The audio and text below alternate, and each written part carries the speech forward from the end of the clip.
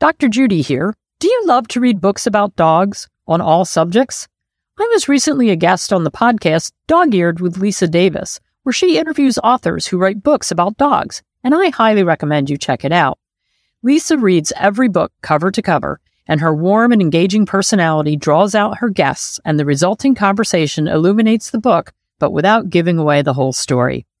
Also, I will be on monthly to answer her listeners' questions about natural pet health. So whether you want the latest advice on how to keep your furry friend happy and healthy, training tips, inspirational memoirs, or anything else Dog-Eared is right for you. Happy Wednesday. I look forward to Wednesdays because I love talking to Susie deVille.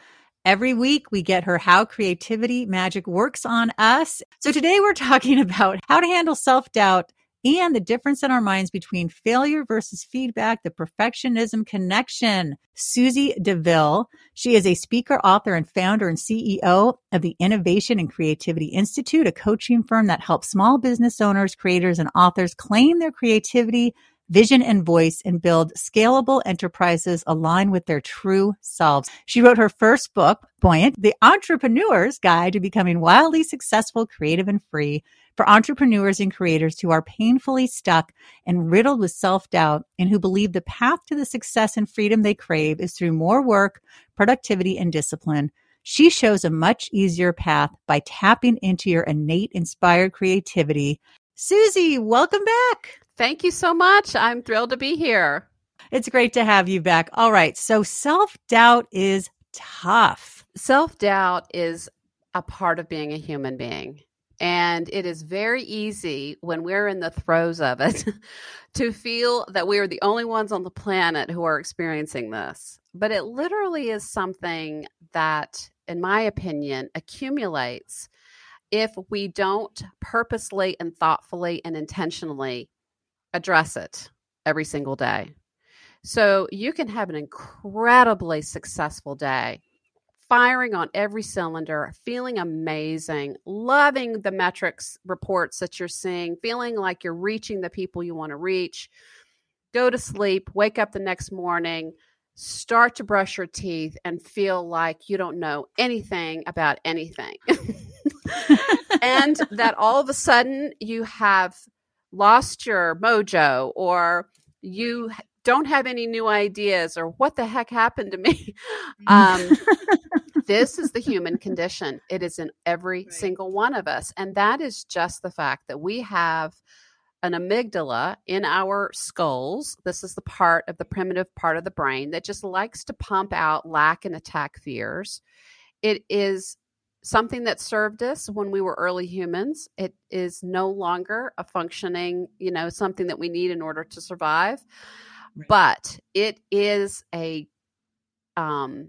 it is very powerful if we let those thoughts go unaddressed and slip past our consciousness and just sort of stick to us.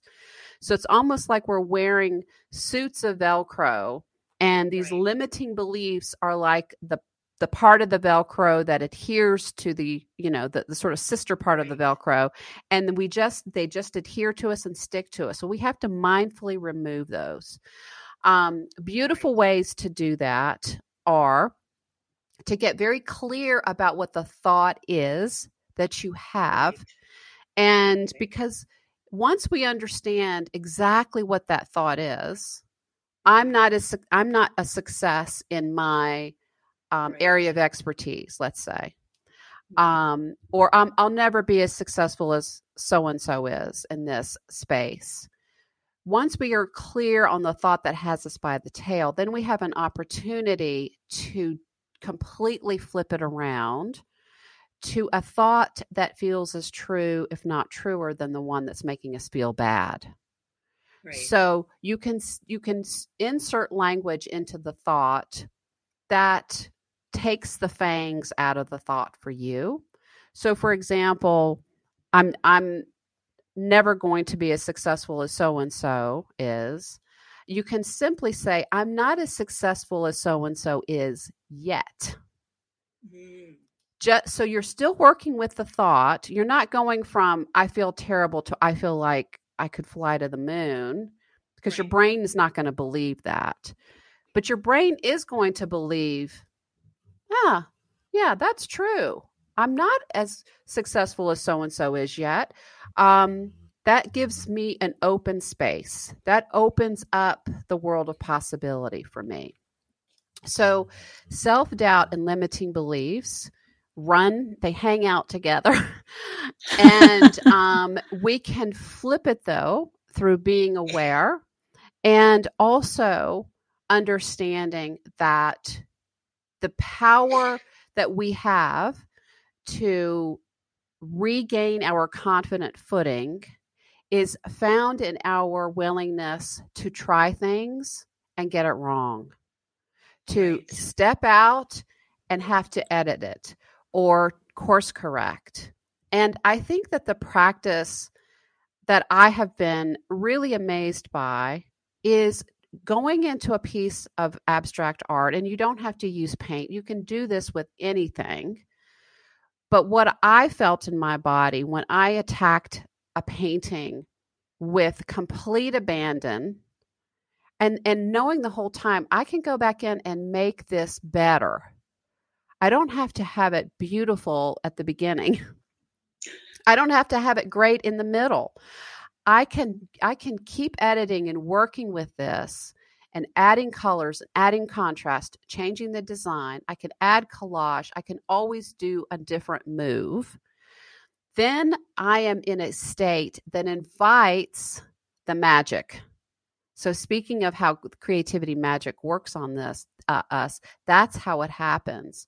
If we go into the entrepreneurial task with a playful heart, I wonder what would happen if I did this week instead of that. I wonder how that would ripple through social media traction or more people on my newsletter list or more sales. Or I wonder if I hired this person or got more support in this place in my business, how that would impact things. And so if we're trying to make some changes, but we're not gripping onto the steering wheel with white knuckles and freaking out that we're going to get it wrong, of course we're going to make mistakes. Right. But the things that happen just tell us, okay, go more left and not so much right. Turn this dial up and turn the other one down. Make this move and not the other move. So it's all just feedback and not quote unquote failure. Now, Susie, I'm curious, before you came to this way of thinking, how did you handle self-doubt? I was about as in the trenches of being stuck, riddled with perfectionism, totally fearing the knives of judgment from myself and from everyone else, that I was working within what felt like a 2-inch diameter circle. I was so limited in my thinking and in my creativity and in my willingness to try things. And it had ramifications all throughout my life, certainly within my businesses, but also within my own physical state within my body. I felt leaden. I felt like the Tin Man. I felt so stiff and clumsy. I didn't feel confident in my own skin. That led me to want to hide and be small and certainly not very visible, not out in the world in a big way. And so I was very much in the camp that I have, that I see with a lot of my clients who come to me, which is this sort of feeling initially of having imposter syndrome, that I don't have the capability. Everybody else has the talent. Somehow I got missed. And that sets us off on this very restricted way of moving in the world, which is, of course, echoed by our market, right? So the market is just going to mirror back to us what we're putting out there. So I didn't have the traction that I was looking for. I certainly didn't have the joyful state of this lightness of being and this playful way to sort of throw spaghetti on the wall just to see what would happen. I was very critical of myself, very unforgiving. I mean, it was not fun. It doesn't sound fun. So what changed? Like, what was was there a certain catalyst, or was it like a slow buildup? I was forced to change. This is how beautiful and benevolent the universe is. The universe delivered to me 2008, which was the beginning of my nuclear winter period, when literally everything in my life imploded. My marriage, my finances, businesses, everything, health. And so I had to figure out a completely new way of being in the world. And I made a promise that if I were to extricate myself from the messes that I was in, that I would come back and teach others how to do the same. And so that was really the impetus for writing Buoyant, and making a sort of collection of 15 years of research and personal experience to gift back to entrepreneurs and creators who are in the same false belief that I was, that you just have to work yourself to a nub and you have to be rigid and disciplined in order to find success. And so I learned that the complete surprising path to success and freedom is through tapping into our innate creativity, which is fueled by the 5 M's. Now talk to us about failure versus feedback. Well, I think that it's easy for us, either former perfectionists or currently practicing perfectionists, to believe that if we make a misstep, then we've gotten it all wrong. I mean, we tend to have this really strange black and white thinking of I did well, or I'm a disaster. We don't give ourselves any where's the in between? That's completely not reality, right? But that's what our brains will tell us. So the beautiful thing is that the world of entrepreneurship gives us this fantastic opportunity to be scientists with our businesses and employ the scientific method, have hypotheses, test it out, iterate, see what the market's telling us, put the thing that we're making into the hands of a human being and ask them, what do you think about this? Does this serve you? What would you do differently? Or we can run zillions of tests for things in our marketing, or we can try communities of support, or we can do different things with regard to how we attract people to support us in our enterprises. There's just no limit to the things that we can experiment with. But we tend to when we get into this game, if we have tinges of imposter syndrome, we don't have a curious state, a playful state.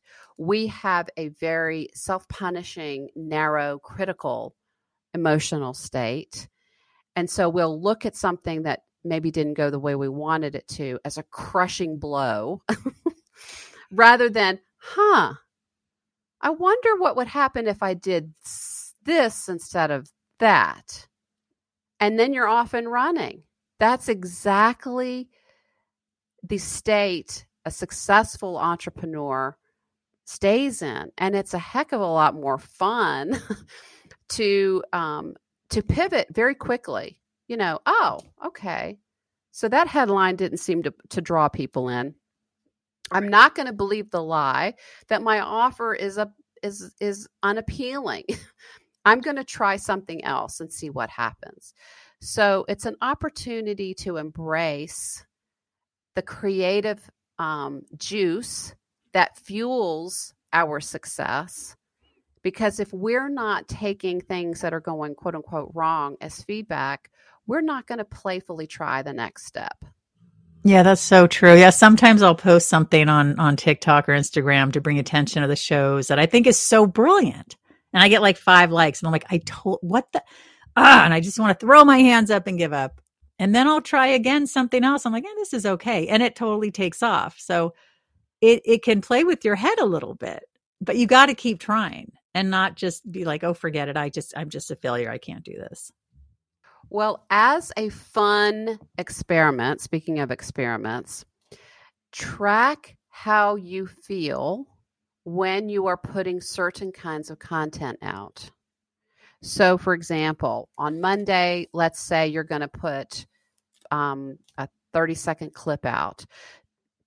Track it on a calendar or a notepad. I was feeling just crazy confident and excited and playful.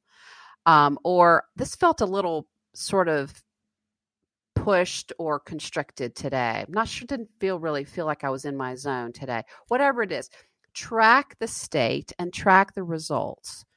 I firmly believe, I will tell you a quick story.